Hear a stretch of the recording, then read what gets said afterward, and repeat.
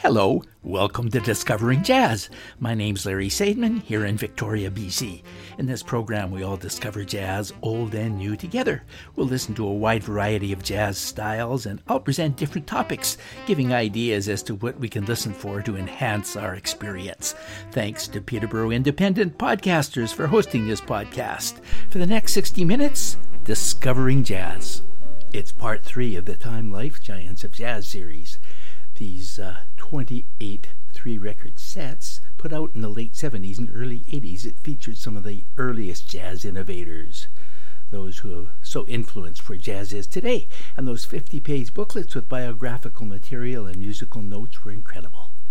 I've already talked about, in parts 1 and 2, Louis Armstrong, Bessie Smith, Duke Ellington, Joe Sullivan, Johnny Dodds, Buddy Berrigan, Billie Holiday, Benny Goodman, Bix Beiderbecke, Art Tatum, Frank Teschmacher, and a touch of Coleman Hawkins.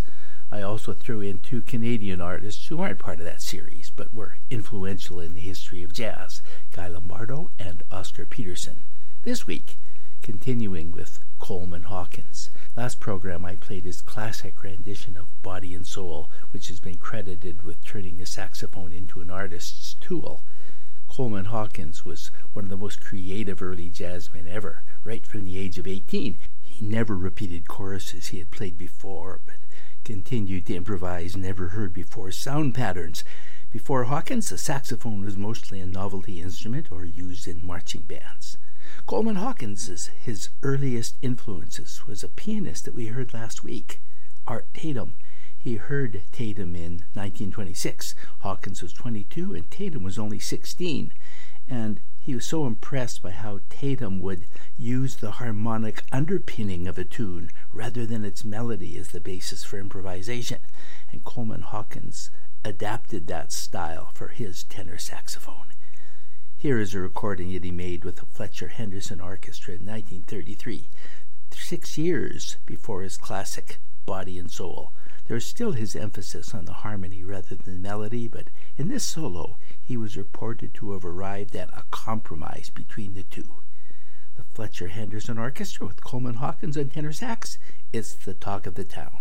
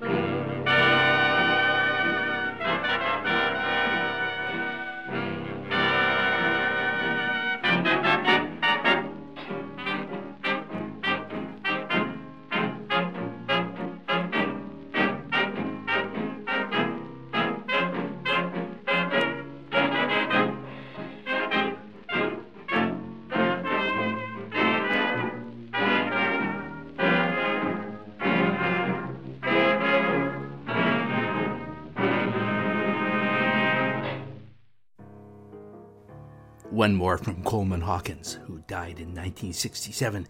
After fading into obscurity for a while, he had a revival in the late 50s.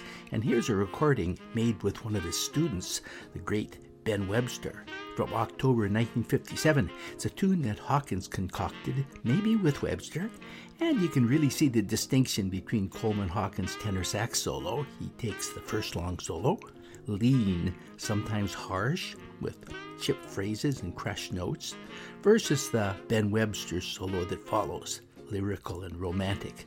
Also on this recording is Oscar Peterson on piano, Herb Ellis guitar, Ray Brown bass, and Alvin Stoller drums. It's called Maria, Ben Webster and Coleman Hawkins.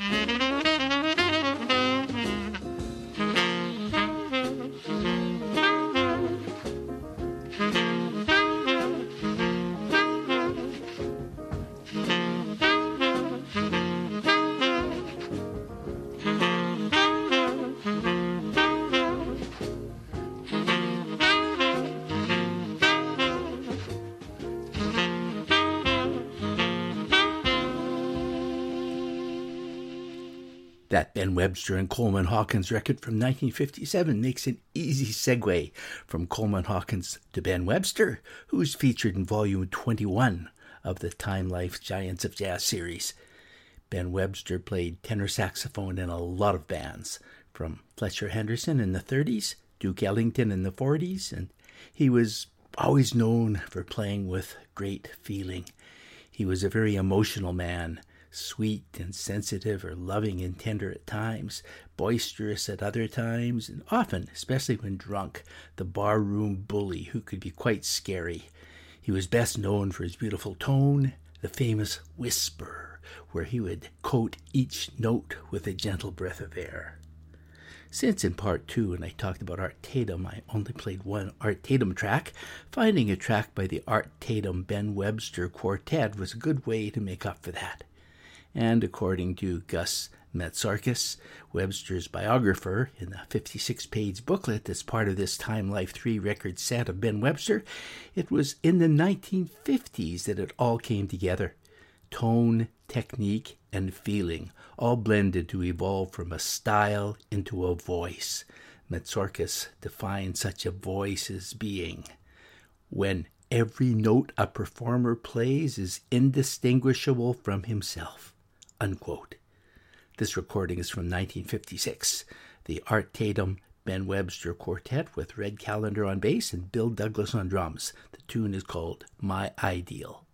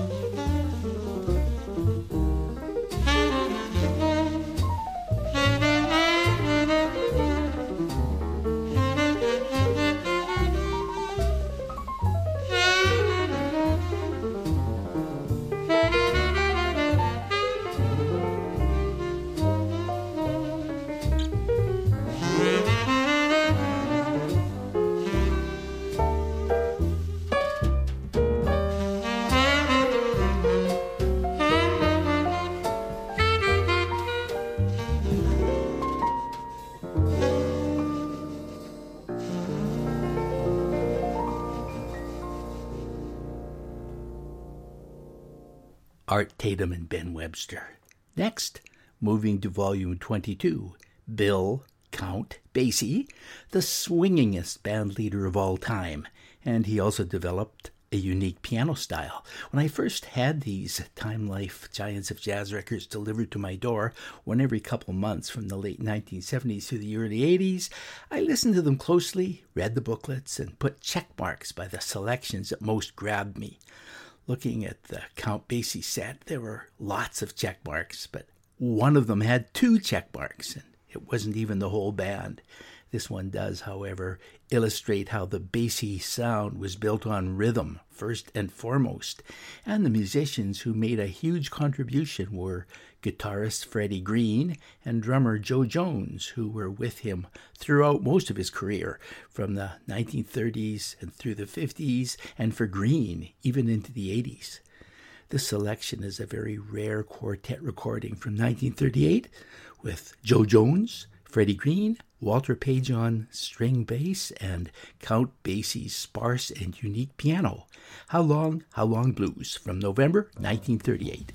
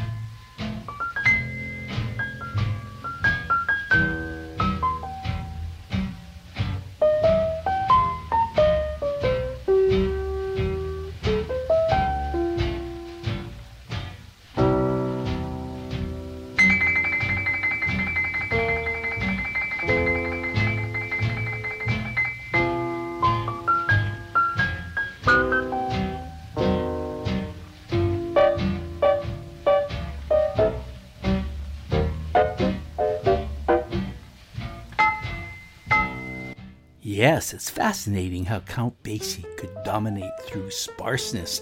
He reduced the role of the left hand, and by doing so, emphasized the importance of the band's rhythm section.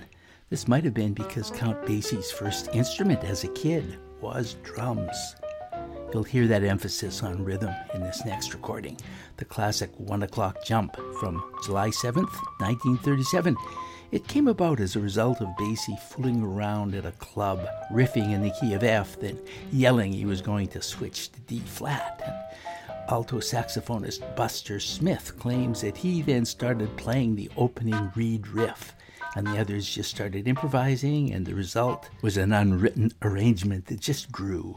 Even the title was improvised, as it was originally called Blue Balls. Then, one day during a radio broadcast, the announcer needed to know the name of the closing tune.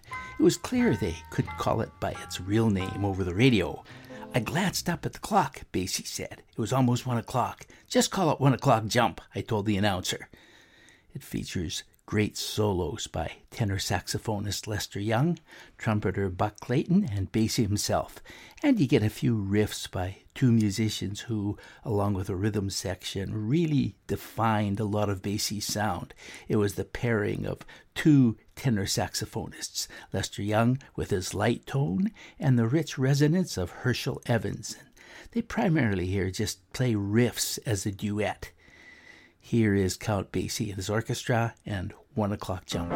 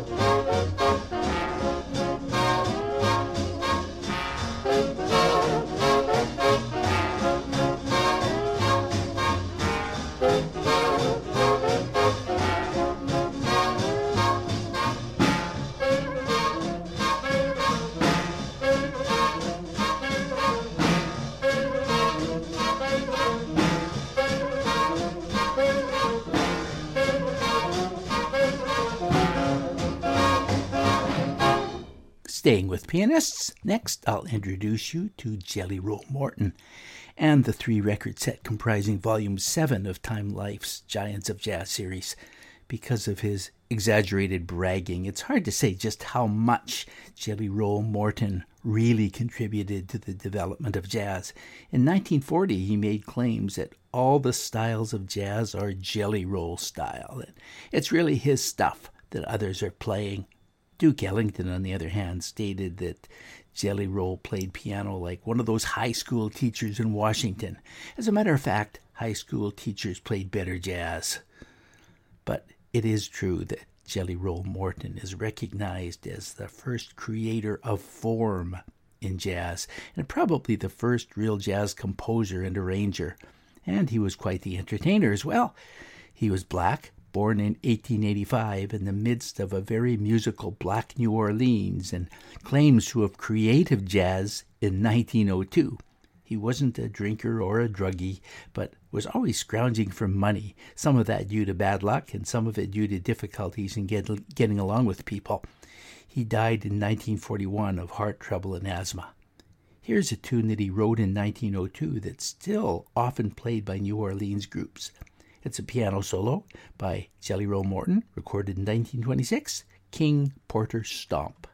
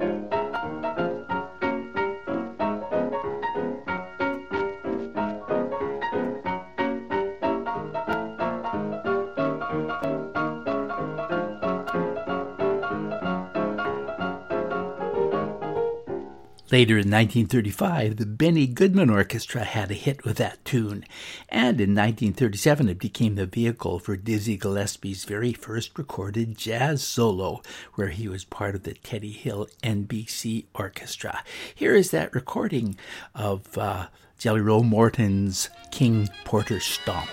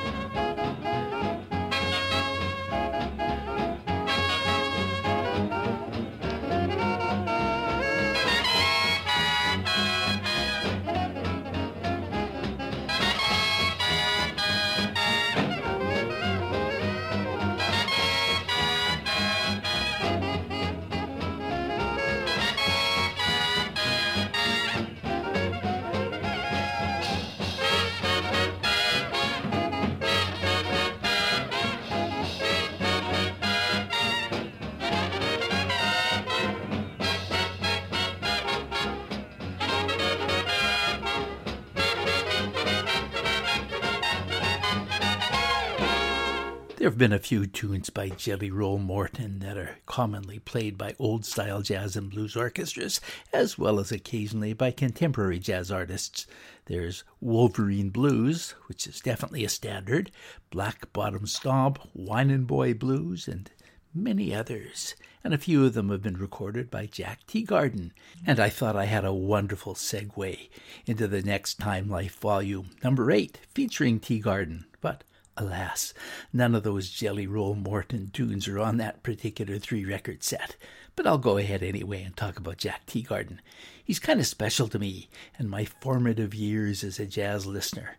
It was January 1964 and I was 15, listening to my favorite radio station, CJCA in Edmonton, with its Top 93 of pop hits, and it was announced that a trombonist and singer named Jack Teagarden had died. I had never heard of him. And even though it was not a jazz station, they interrupted their regular programming and played an hour of Jack Teagarden, and I fell in love. My music listening has never been the same. In describing Jack Teagarden's sound, musicologist Leonard Guttridge states that he was so adapted to his instrument that it sounds like he and the trombone had been invented at the same time. Saxophonist Jerry Mulligan said that Teagarden had everything a great jazz musician needs to have: a beautiful sound, a wonderful melodic sense, a deep feeling, a swinging beat, and the ability to make everything sound relaxed and easy. See what you think. Here he is with the Benny Goodman Orchestra from 1934, starting with him playing some trombone fills over the ensemble melody, and then a solo on the first bridge. Moonglow.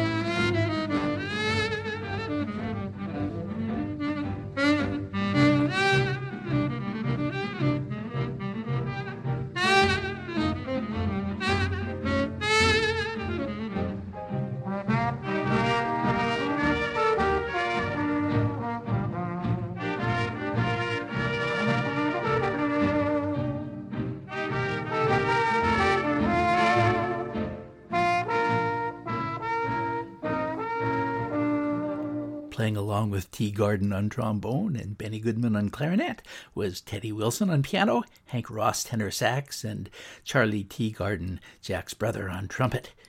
Now for a Jack Teagarden classic. Teagarden's vocals were as significant as his trombone playing, and he did sing on most of his recordings.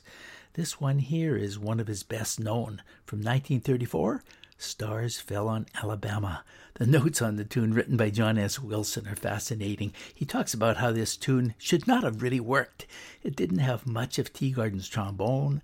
The lyrics were insipid and prone to parody, rhyming Alabama with glamour and hammer, and the principal instrumental part was given over to a harp, played by Casper Reardon. But it works beautifully and became a huge hit. Let's give a listen. Moonlight and magnolia, starlight in your hair, all the world a dream come true. Did it really happen? Was I really there? Was I really there with you? We lived our little drama. We kissed in a field of white, and the stars fell on Alabama last night. I can't forget the glamour. Your eyes held a tender light, and stars fell on Alabama last night.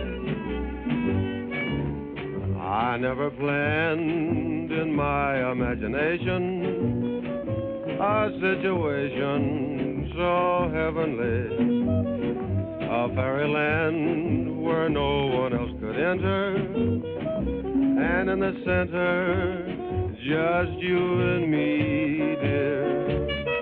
My heart beats like a hammer, my arms wound around you tight, and stars fell on Alabama last night.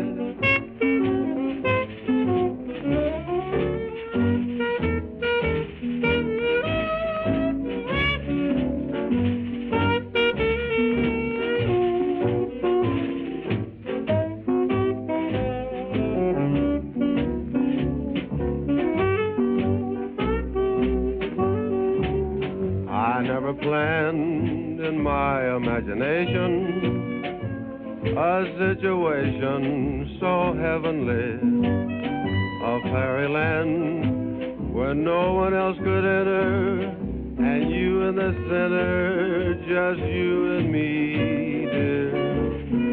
My heart beats like a hammer, my arms wound around you tight, and stars fell on Alabama last night. Well, Jack Teagarden was white. He never missed an opportunity to play with black jazz musicians, and he was admired by both black and white musicians and was known for his generosity and modesty. Let's have one more tune. We're hearing a track from 1947 that he recorded with Louis Armstrong. It's called Jack Armstrong Blues.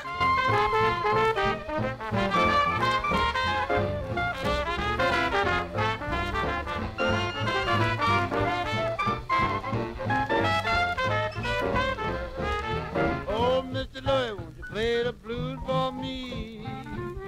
Nay, Mr. T, blow a little tram for me. Well, I'll take 4 bars, you play 4 after me. Blow the horn, boy, blow the horn.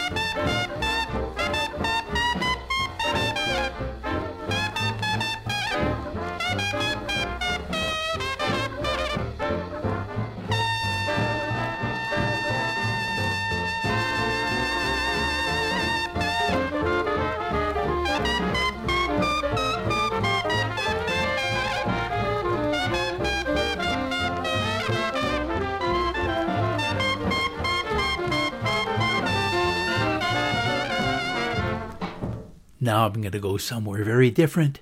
I've been featuring Time Life's Giants of Jazz series, and of course there are no Canadians featured in this series.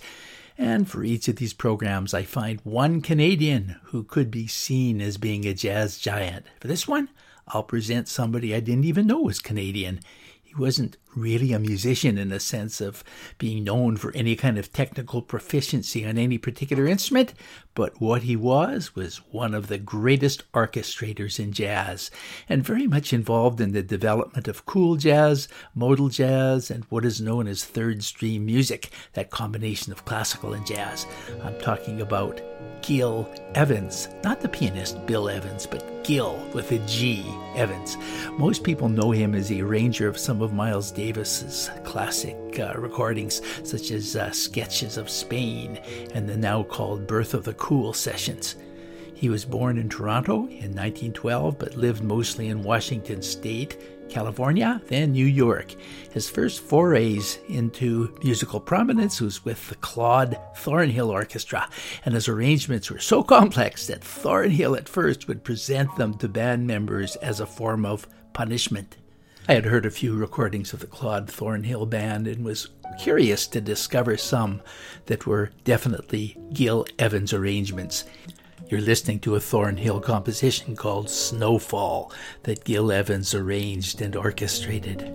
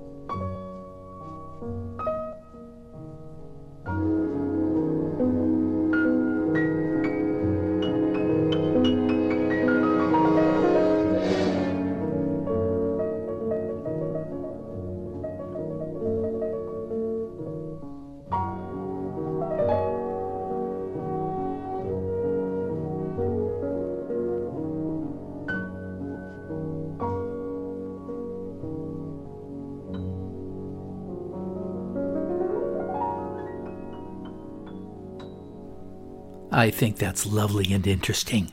Claude Thornhill with a Gil Evans arrangement from 1947, Snowfall. Gil Evans was no question a jazz giant, even if it's not the same concept of jazz that comes to mind for most of us when we think of the term. But Miles Davis does come to mind. Evans had a small furnished basement in New York for 2 years that became a drop-in place for fellow musicians, composers, and theorists to hang out and swap ideas. He says, "I never knew who was going to be there when I got home, and I didn't care.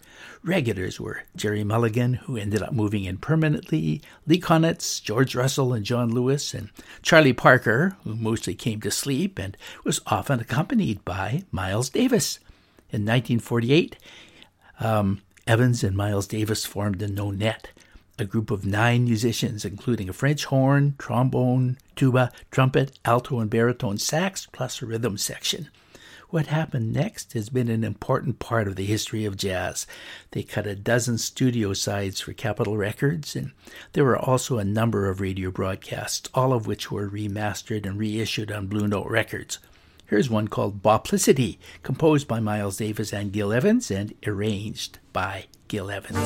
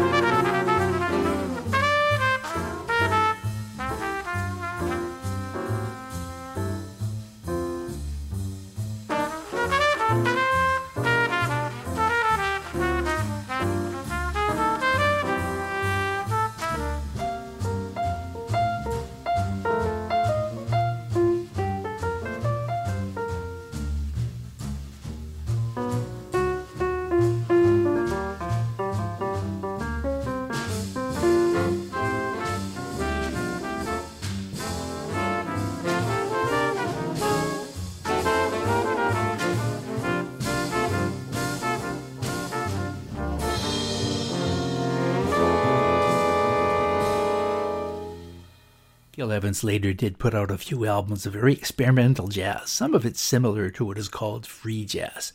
But let's finish today's Discovering Jazz program with one more jazz giant who's part of that Time Life series. Volume 25 is all about soprano saxophonist Sidney Bechet. Biographer Frank Kapler argues that Bechet, a child prodigy, was the first musician to take jazz beyond the group effort and stand out as a soloist. Here's the first Bechet recording ever issued from 1923, Wildcat Blues.